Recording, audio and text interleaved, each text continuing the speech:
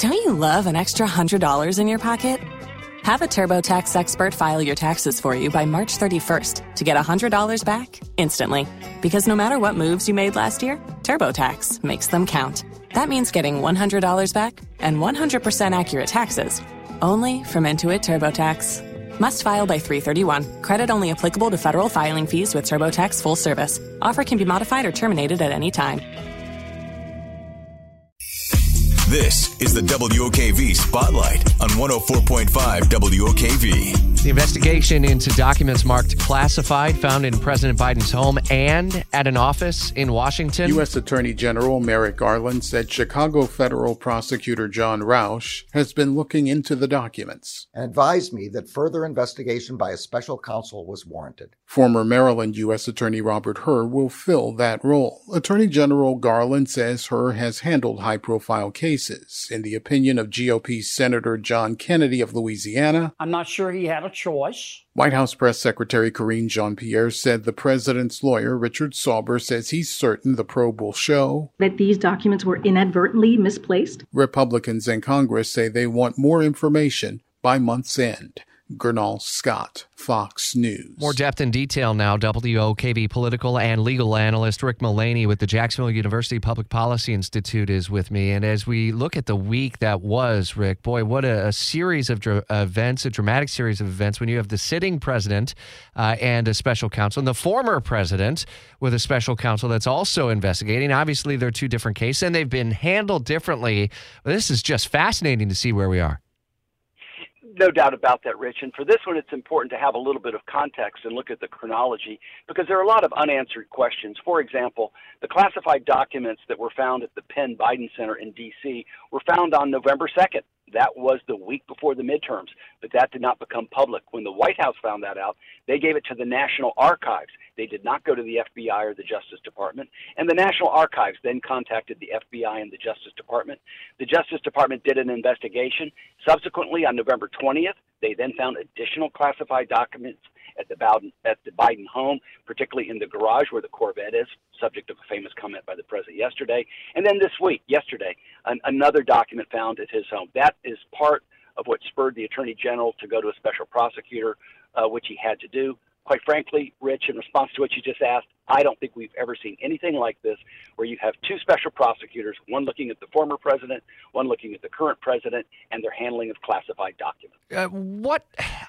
What sort of qualifies as classified? And maybe that's a loaded question because we don't even know what's on these. And again, another difference is with the Trump case, he was president at the time and had the ability to declassify, which is what he said he did.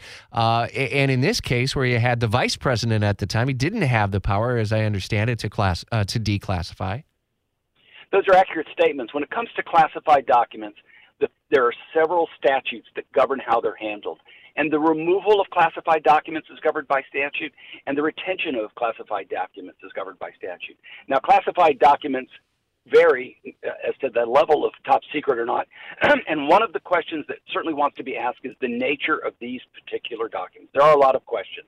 How top secret were they? There are indications that some dealt with Ukraine and China, and potentially some have talked about that the president was writing a book at that time on those two subjects, and many have asked the question, did he in fact use some of these documents for the book, which would be improper? That'll be subject to the special counsel's investigation. So you're going to have to take a look and find out the answer to those questions. Who had access to the documents? What were the documents? Did he use the documents?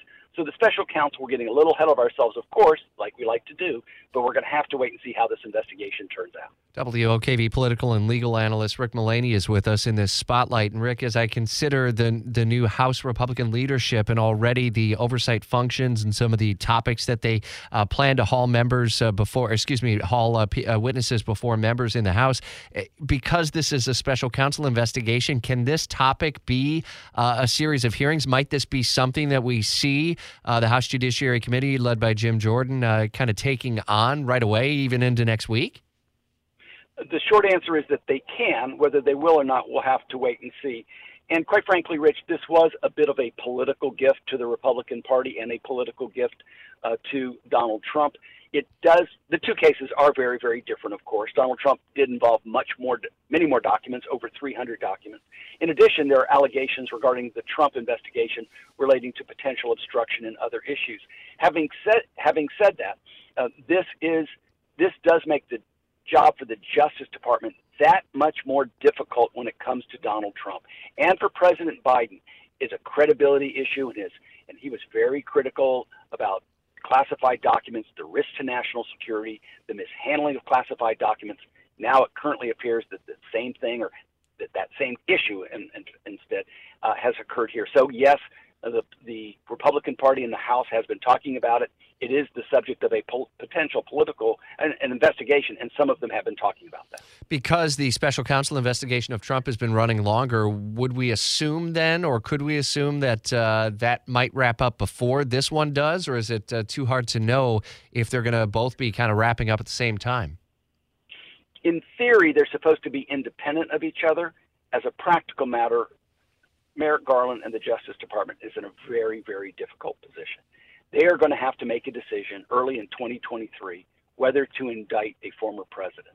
And one issue relates to January 6th, of course, and the riot at the Capitol on January 6th, and the other relates to the handling of these classified documents.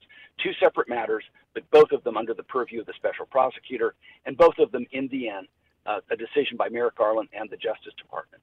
And although they say they're independent, I have to believe that you're going to have to take a look at both of these. And one of the vulnerabilities here is selective prosecution, meaning you did not prosecute Hillary Clinton when there were 33,000 emails, many classified documents, and allegations there of obstruction, potentially prosecuting Donald Trump. And although it's really early, we have to wait and see. I don't think it's early, but I don't think this rises to the level of criminality with the Biden documents, but we have to wait and see what happens. But clearly it is a political problem. So you go back to the Justice Department, very, very challenging for them. And I think they're going to want to get all these investigations done with the special counsels before they make some decisions comprehensively about how to move forward. Man, what a week. Think the Jags win tomorrow? That's an easier question, isn't it? I hope so. I was there last week. I'll be there this week. I know who my team is. That's the Jags. And so I sure hope so. All right, bundle up. Layer up, man. It's going to be a fun time, but it's going to be cold.